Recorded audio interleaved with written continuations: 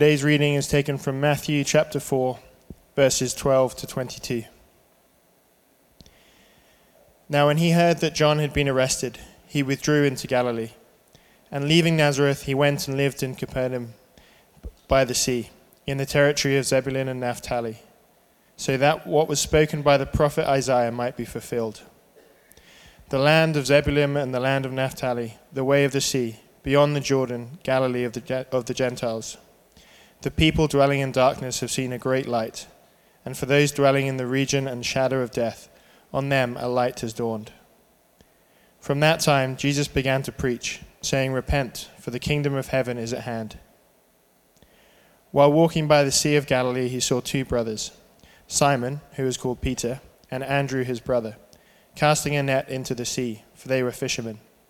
And he said to them, "Follow me, and I will make you fishers of men." Immediately they left their nets and followed him. And going on from there, he saw two other brothers, James the son of Zebedee, and John his brother, in the boat with Zebedee their father, mending their nets. And he called to them. Immediately they left the boat and their father and followed him. This is the word of the Lord. Thanks be to God. Good morning, everyone. It's great to have you with us. Last Sunday, I think was just such a beautiful time together in worship. It was probably worth the extra time we took. We pretty rarely have a 2+ hour service. That's long even for us. But what was really beautiful is as we've been pushing into this season of Epiphany, we've really been digging into receiving a renewed view of repentance, restored discipleship. And it's been fun as we push into that to see the Lord respond with grace and with kindness and to really show his love and his affection for us.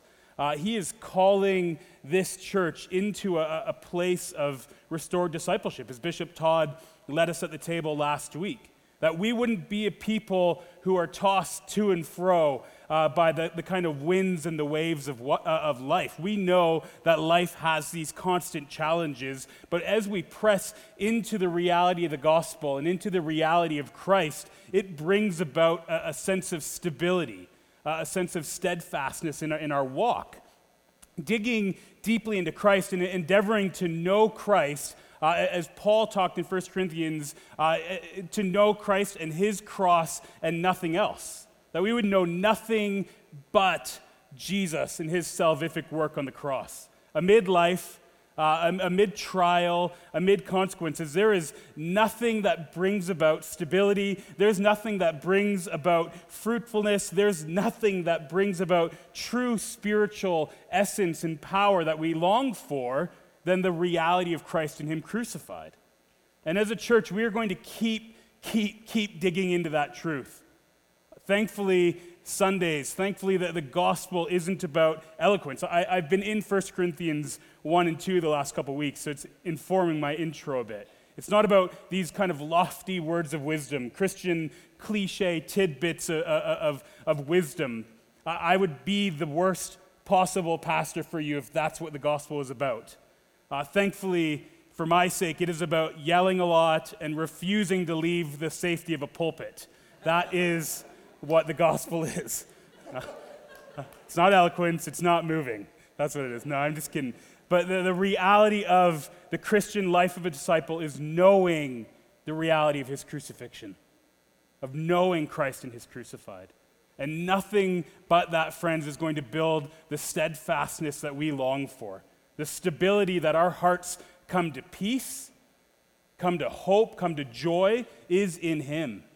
It's a steadfastness for your souls and freedom from our despair, freedom from your hopelessness, freedom from your sorrow, freedom from your sadness comes through Christ and him crucified, being firmly placed in him, knowing nothing but him, being confident only in him. And we can look at our lives, and I think God is stripping away the places in our hearts and our lives where we find confidence in anything other than him. He lets us know our weakness. He lets us know our need because of his love. And Christ alone, friends, is the deepest longing of your heart. You are longing for something that you cannot fabricate on your own. You cannot find it in your works. You cannot find it in your identity. It is only found in Jesus. And we are called to be a people, we are called to be a church that is entirely about him. We don't need frills, we don't need the extras. Give us Christ. Give us Christ crucified in worship, in word, ingested into our bodies in the sacrament. I think one of my favorite aspects of Jake's testimony last week was that in his 3 months of waiting, it was the immense measure of faithfulness he showed. He was amid financial strain, physical pain. He was bedridden. He didn't talk much about it, but every day nerves were dying in his leg that wouldn't be restored. And his relationship to God was unwavering. In fact, I would say it ramped up. I watched him draw closer to God. I remember one of the first few days he was bedridden, he called me and said, I'm kind of stuck here for 24 hours a day. How can I be praying? What does the church need intercession for? We prayed for you. What did I need intercession for? I could see an increase in his prophetic and a surety that God was good regardless of a circumstantial change, which miraculously he was healed, which is amazing. That God did heal his back. But in some ways, the beauty of the disciple was that was a secondary point. Because there was a part that he just went, I just need God and nothing else. And many of us, I wanted to highlight that because I know where our church is at. And many of us, in various ways, are living into the crucified reality of Christ. We are living into the crucified reality of the story of Jesus, where we look at our life and we know we are sharing in a pain and sharing in a death that's beyond us. And this is a grace, friends, albeit painful. I'm not trying to minimize the reality of our lives, but it is grace because it inevitably leads us to Jesus. That's why I had Jake share it. His pain, his suffering led him closer to Jesus. And he found him. And we know that the story of the gospel, the call of Christ to follow him, is a call to have our lives take on a cruciform shape. That our lives would just embody the cross, that it would look like the cross. That sharing in his death, what it produces in the Christian is this beautiful meekness and humility. But even more, it produces in us a knowledge of our need for him. It produces a knowledge of our need for salvation. It shows us where we can't live up to what we need to be on our own and shows us that we can only rely on someone greater than ourselves. So our pain is not meant to push us from God, it's meant to draw us into God because it shows us how much we need him. And when we wholeheartedly seek after him, he'll be found. That's the promise of the gospel. Again, friends, this Epiphany, embrace this way. Embrace the cruciform shape of your life today. Don't let the darkness, don't let the unclear aspects of your journey get the last word. But as Harry read in our text, and I'll spend some time on this in a bit, and for those dwelling in the region and shadow of death, on them a light has dawned. On those dwelling in the region and the shadow of death, it's on them the light's dawned. So Lord, would you dawn on us afresh today? Would you illuminate our hearts? Lord, wherever our hearts and our bodies and our minds and our lives are in the shadow of death, Lord, there is nothing we need but you. Would by your grace you impart the illuminating life of Christ into this church today. Amen. Starting our text this morning, we'll read verses 12 to 17 together. If you have your Bibles, please turn there. Now, when he heard that John had been arrested, he withdrew into Galilee. And leaving Nazareth, he went and lived in Capernaum by the sea, in the territory of Zebulun and Naphtali, so that what was spoken by the prophet Isaiah might be fulfilled. The land of Zebulun and the land of Naphtali, the way of the sea, beyond the Jordan, Galilee of the Gentiles, the people dwelling in darkness have seen a great light. And for those dwelling in the region and shadow of death, on them a light has dawned. From that time, Jesus began to preach, saying, "Repent, for the kingdom of heaven is at hand." So at this point, John's Old Covenant, Old Testament ministry has ended. It's concluded. He's no longer proclaiming the coming of the Messiah. Why? Because the Messiah is now present. He is now amongst the people. And it's really interesting that Jesus is on the scene, and what he immediately does is he withdraws at this point to the place of Galilee, which is a really interesting thing. Because Galilee is the area, it's a region of Gentiles. So he leaves the area of Judea, which is a place of robust Jewish worship. It's the place where the Pharisees and the religious elite were. And he heads out among the margins, among the fringes, amongst the people that the Jews don't actually want to associate with. He goes into the dark and the shadow-ridden regions of death. And that isn't a light comment. And friends, this is the beauty of the gospel, that light dawns on those who are in darkness. And if you feel today like you are in a place of darkness and under the shadow of death, you are not outside of his illuminating grace. Christ came for the sick. He didn't come for the healthy, but he came for those who are in desperate need, and he left the areas of spiritual elitism and went to those who were desperate for a Savior.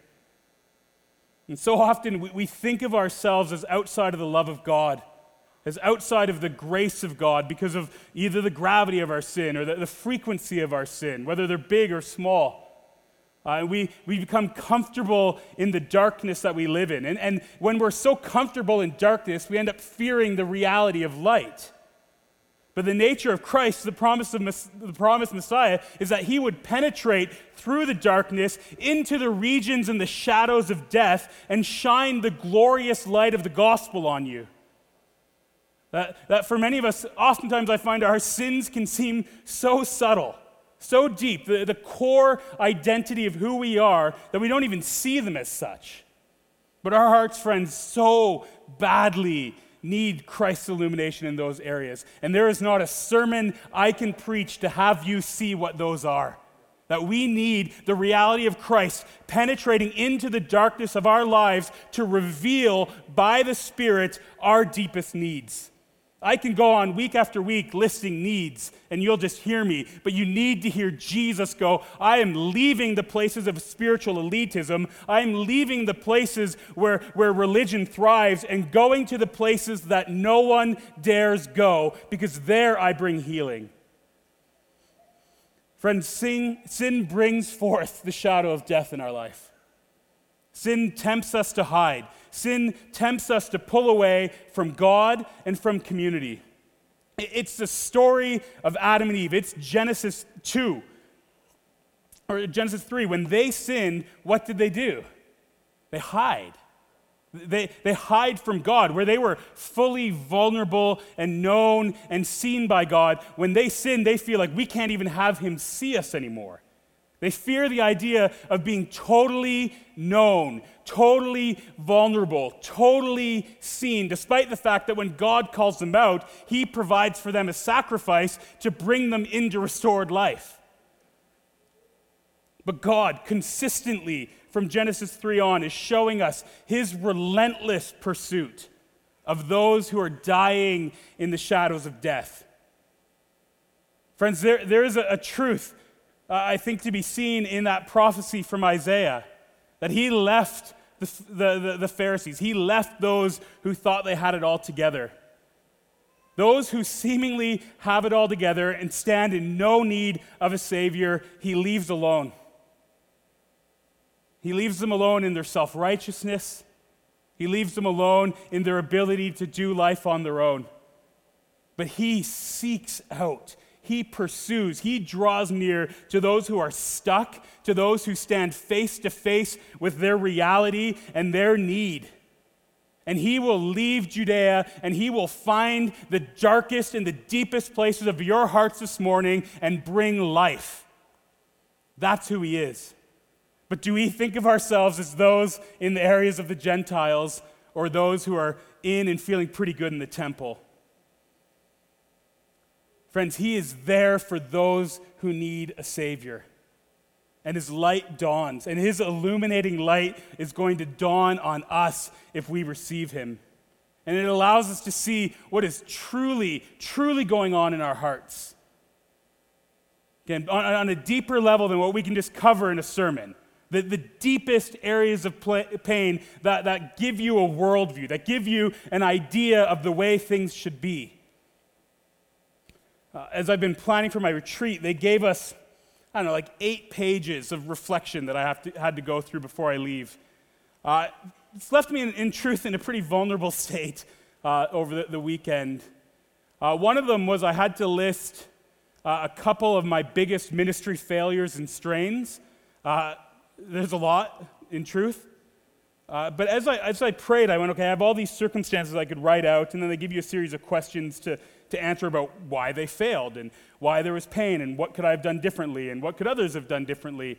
But actually what I saw in listing them all was this just kind of reoccurring theme.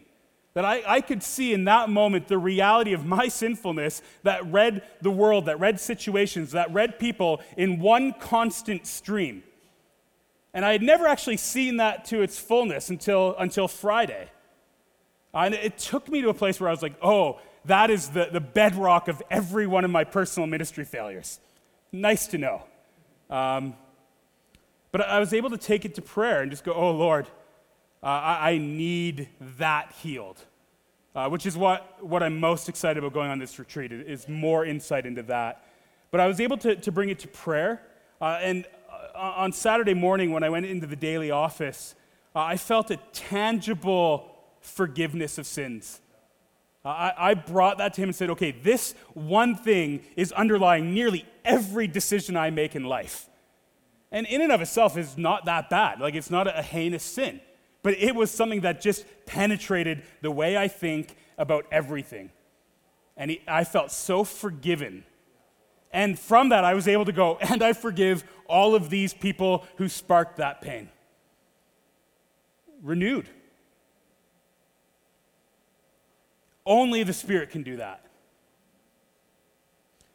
Christ's light enables us to reorient all of who we are into who he is, to follow him wholeheartedly, to receive him wholeheartedly. I think one of the beautiful things of this time of year, and it's especially beautiful for me in Epiphany, is coming to work in the mornings and just seeing the sky lit up with the dawning sun. I love the prairies for that. The whole sky when I go to work is just radiating the glory of the sun. It's just red and pink and purple hues. And every time I look, I'm like, oh, that's what the light of Christ's repentance is. That he draws me into a place where his light illuminates what was dark and makes it something beautiful. In the same way that God's grace comes into the regions of darkness in your heart, he wants his Son to just cast a glorious light over your life. And he wants to give you hope, and he wants to give you a solution. Verse 17. And at that time, Jesus began to preach, saying, "Repent, for the kingdom of heaven is at hand." At that time. Well, what time? Again, the time when he entered into the place of death, when he entered into the region of the shadows, that was the time for the kingdom of God to be proclaimed. John, I love the contrast. John preached in the wilderness, and people went out to find him. That was ordained by God. But when Christ came, he went into the people and preached amid their personal wilderness. We have a God who draws near to those who are in need, who draws near to those who are in the shadows and the places of death. He draws near amid suffering, and he draws near and enters into the personal wilderness that you find yourself in. And he invites you to follow him. His message is this: repent. And again, this is not just saying sorry. It is not just feeling personal regret. And his message was not stop sinning entirely. That wasn't the message. The message was turn wholeheartedly to me. Turn your heart and turn your mind towards me. Turn to the illuminating light of his salvation, the warm embrace of his kindness. Let your lives see the glory of the gospel. Embrace salvation. He's saying salvation is at hand. Turn everything about who you are into that. Again, human nature is, we by default feel like we need to hide. Sometimes we just feel like we can turn partially, or we can be selective where we let him in. I'm willing to let him go to that shadow of death, but I'm certainly never going to talk about that shadow of death. But repentance is full turning to God. It's a resolute changing of your mind and your heart. It's a different disposition of who you are, reoriented towards God. Friends, let your lives see the glory of the gospel. Embrace the salvation that's at hand today. Origen, early church father, he says this: the kingdom of heaven is not a place, it's an internal disposition. The kingdom of heaven is within you. So the kingdom of heaven is at hand. It's not something you have to do to go and find. It is about the inside of you. Everything, who you are, what you think, being turned into the reality of Christ, being turned into the reality of his kingdom, and letting the reality of his kingdom triumph over the kingdom of sin and death that has been plaguing us. It's available. It's closer than you think. This week I heard a wonderful story from Carmen Wall, and I've asked her to come and share it, if you're good to come. I'd like her to just share her story of the last few weeks for us.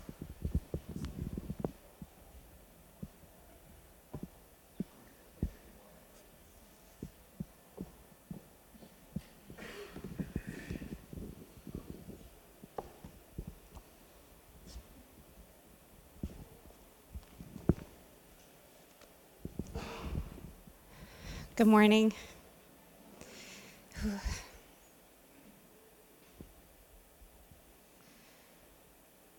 When I was in my 20s, I went through a time when I would lie to protect and manipulate what others thought of me.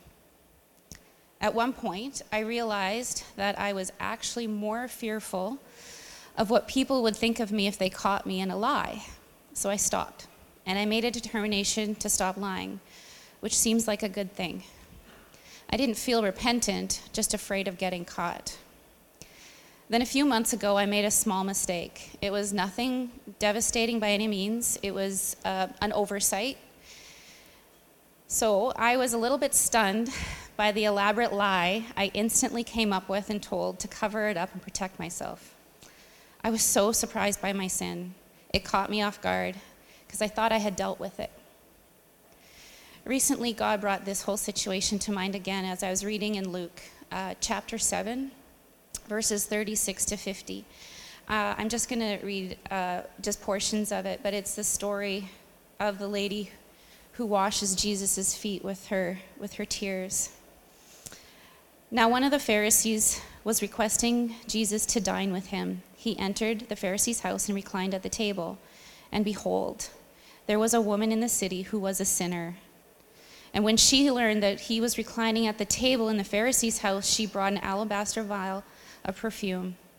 And standing behind him at his feet, weeping, she began to wet his feet with her tears and kept wiping them with her hair and kissing his feet and anointing them with the perfume. Now, when the Pharisee who had invited him saw this, he said to himself, if this man were a prophet, he would know who and what sort of person this woman is who is touching him, that she is a sinner. And Jesus answered and said to him, Simon, I have something to say to you. And he replied, say it, teacher. A certain moneylender had 2 debtors. One owed him 500 denarii and the other 50. When they were unable to repay, he graciously forgave them both. Which of them, therefore, will love him more? Simon answered and said, I suppose the one whom he forgave more. And he said to him, you have judged correctly. And turning to the woman, he said to Simon, do you see this woman? I entered your house and you gave me no water for my feet. but she has wet my feet with her tears and wiped them with her hair. You gave me no kiss, but since she came in, she has not ceased to kiss my feet. You did not anoint my head with oil, but she anointed my feet with perfume. For this reason I say to you, her sins, which are many, have been forgiven, for she loved much. But he who is forgiven little loves little. And he said to her, your sins have been forgiven. In this woman, I saw an absolute hero of faith. I saw the amazing, sincere, heart-rending repentance that comes from someone who is very aware of their sin, and the absolute beautiful intimacy it created with Jesus in repentance. I asked Jesus why it was so hard for me to walk in humility like this. Why have I never felt such sorrow for my sin? His answer was to show me that self-righteousness was sitting like a rock in my chest. Self-righteousness makes me the Pharisee. I always thought that in these stories I was someone else in the story. I wasn't the terrible sinner. I was definitely not the Pharisee, and I couldn't be Jesus, so I had to be someone else that no one mentioned. Self-righteousness is why I lied all those years ago, and it was actually self-righteousness that made me stop. I changed what I was doing, but I had not allowed Jesus to change my heart. My heart would never break for my sin if I thought I could save myself and make myself righteous. Like the Pharisee and the brother of the prodigal son, I didn't see my need for saving.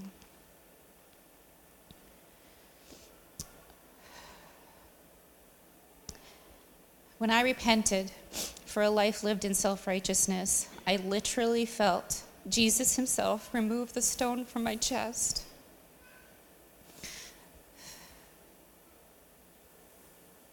That stone that made it humbling myself so hard. I asked him what he wanted to give me in return. And he said true repentance. What an amazing gift. For the first time in my life, I wept in sorrow for my sin. I was flooded with peace and joy and an intimacy with Jesus I had never experienced in my 37 years as a Christian. I had lived my life like the prodigal son's brother.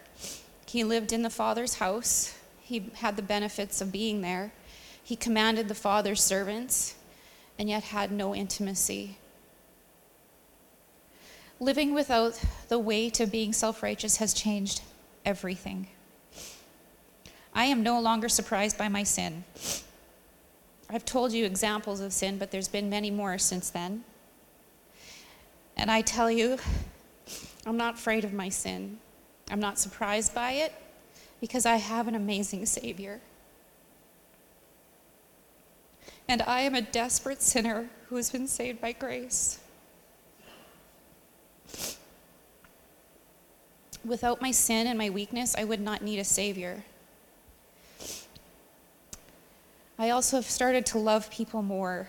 I'm not afraid of their sin and weakness, and I don't hold them to impossible standards that I was holding myself to. I love confession and repentance. They destroy the darkness. Our unrepented sin and our inability to see our sin keeps us separated from each other. The darkness covers us. The shadow of death that Satan uses to hide us from one another. We access the light of the gospel, Jesus himself, in true repentance. I am so grateful for this testimony. The last thing I want to say is, I know for a fact that Jesus is doing something in every one of your lives, and I want to hear it. If you've been asked to give a testimony to anything that Jesus is doing, please share it with us. We need to hear each other's stories of light, because the darkness wins if we hide it. And when we share each other light with each other, the light grows and pushes back on the darkness, and we are called to do this as a community. Thank you.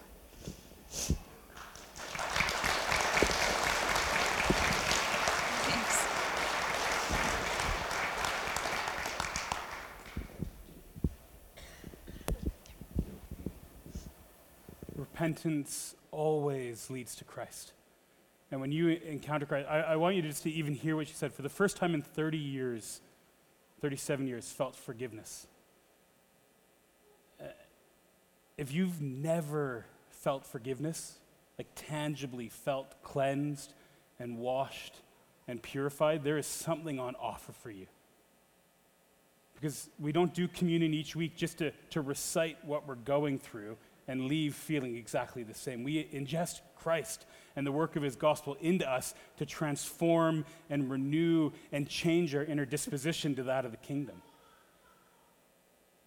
We preach a lot about repentance, but it's because we have a firm belief that it is the sweetest of grace, because it draws us into the life of Christ that changes you and renews you. It enlivens you. It makes your failures not seem like something you have to hide and run from, but you can embrace it and go, oh, that's where I need Jesus. We're not preaching repentance to just say, try more, do less bad things. I love that. She had a spiritual discipline to go, I should lie less because it's bad. But that's different than receiving the forgiveness of sins and the inner transformation that enables you to not lie because of grace. In the deepest places of shadows and darkness and death, Christ comes to you. Friends, where are you stuck today? Whether it's something obvious, maybe it's like me, it's just something really subtle that's pervasive of the entirety of your life. Where do you need to give yourself afresh, once again, to Christ? Again, last week, Bishop Todd led us in the call to a renewed discipleship, to a renewed following. I think for many of us, there's an inward disposition that's been apathetic to the kingdom of God, where we've gone hard to the reality of the kingdom at hand, and we've just kind of lived as if that doesn't matter. I think for many of us, it's precisely what we talked about at the beginning. We are in areas of our life where we are sharing in Christ's suffering. And in sharing in his suffering and not identifying it as sharing in the cross, as doing exactly what he's asked us to do, we've become disenfranchised. We've become bitter towards God.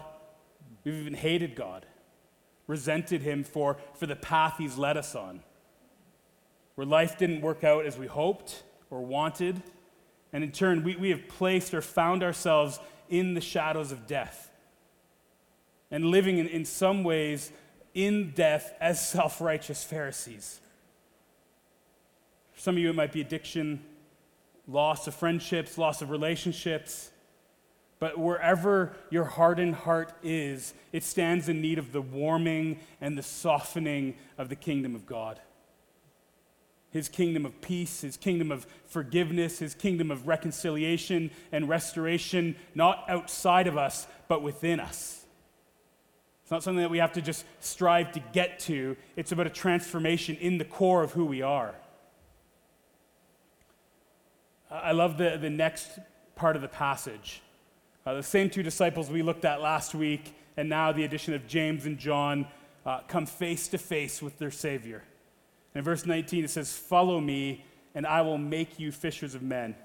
I've preached on this a few times, but there's two specific things that I want to focus on in this sentence. There's two parts. There's a part for us and a part for Christ. For us, Christ says this, "Follow me." Turn to him. Seek him. Make your life entirely about him. Follow him as a disciple. This is the reality of a heart in repentance. It's I will wholeheartedly go wherever you're going. I look at Paul on the road to Damascus. The light of God comes and it reorients the entire reality of the kingdom in his life and changes the direction of his life. And friends, this is a call that we need to hear day in and day out. Turn to me. Come with me. Be with me. Follow me. And the other part is this. It's for him. He says, I will. This is a promise of Jesus. If you wholeheartedly, with everything you are, with everything you think, with everything you desire, say, I will follow you, he says, great, I will. Grace. I will do it. It's the promise of the gospel that by grace, God takes those who turn to him and he transforms them into something beautiful. He transforms them into something that they could not do on their own. And every second we try to do it on our own, we live outside of the reality of his grace. And he says, no, acknowledge your weakness, acknowledge your need, follow me, and I will do it for you. That he will bring about fruitfulness, that he will bring about transformation, that he will bring about purpose, that he brings about hope, he brings about joy and calling and contentment and peace of mind. And not least of all, he brings about forgiveness. He brings about that sense that Carmen had, that for the first time in life, loved, cared for, accepted, seen by God, and totally welcomed. There is nothing but grace that can lead someone there. Not only would these disciples receive the kingdom, but that this kingdom would transform everything they are to be conduits of that same kingdom. That the kingdom would be so alive and so real that it would emanate out of them into the world around them. That their transformation would bring not just hope for themselves, but hope for every other person. Hope for us today. They followed, we've reaped the benefits. And I love that they heard this call, and Matthew says 2 times, and immediately they left everything behind. They left every bit of safety. They left every bit of self-preservation, every aspect of self-reliance. They sold everything. They didn't even sell it. They dropped everything. They made no profit on their boats and their nets. They said, none of this is worth anything because I can reorient the entirety of my life towards Jesus. They left their families. There's nothing in your life that isn't Christ that's worth holding on to. And they left him to follow him, to know him, and to be where he was. Friends, today I want you to hear the call afresh. Hear the call from the one who enters into the regions and the shadows of death, who sees the absolute darkest places of your heart, the darkest places of despair and hopelessness in your mind, and he finds you in that wilderness. And he says, come to me. Repent, be with me. Give everything to me. Turn from everything that gives you despair and receive my kingdom within you. Come into peace, come into life, and he will do a work in us that is nothing short of a miracle. Amen. Bishop Todd.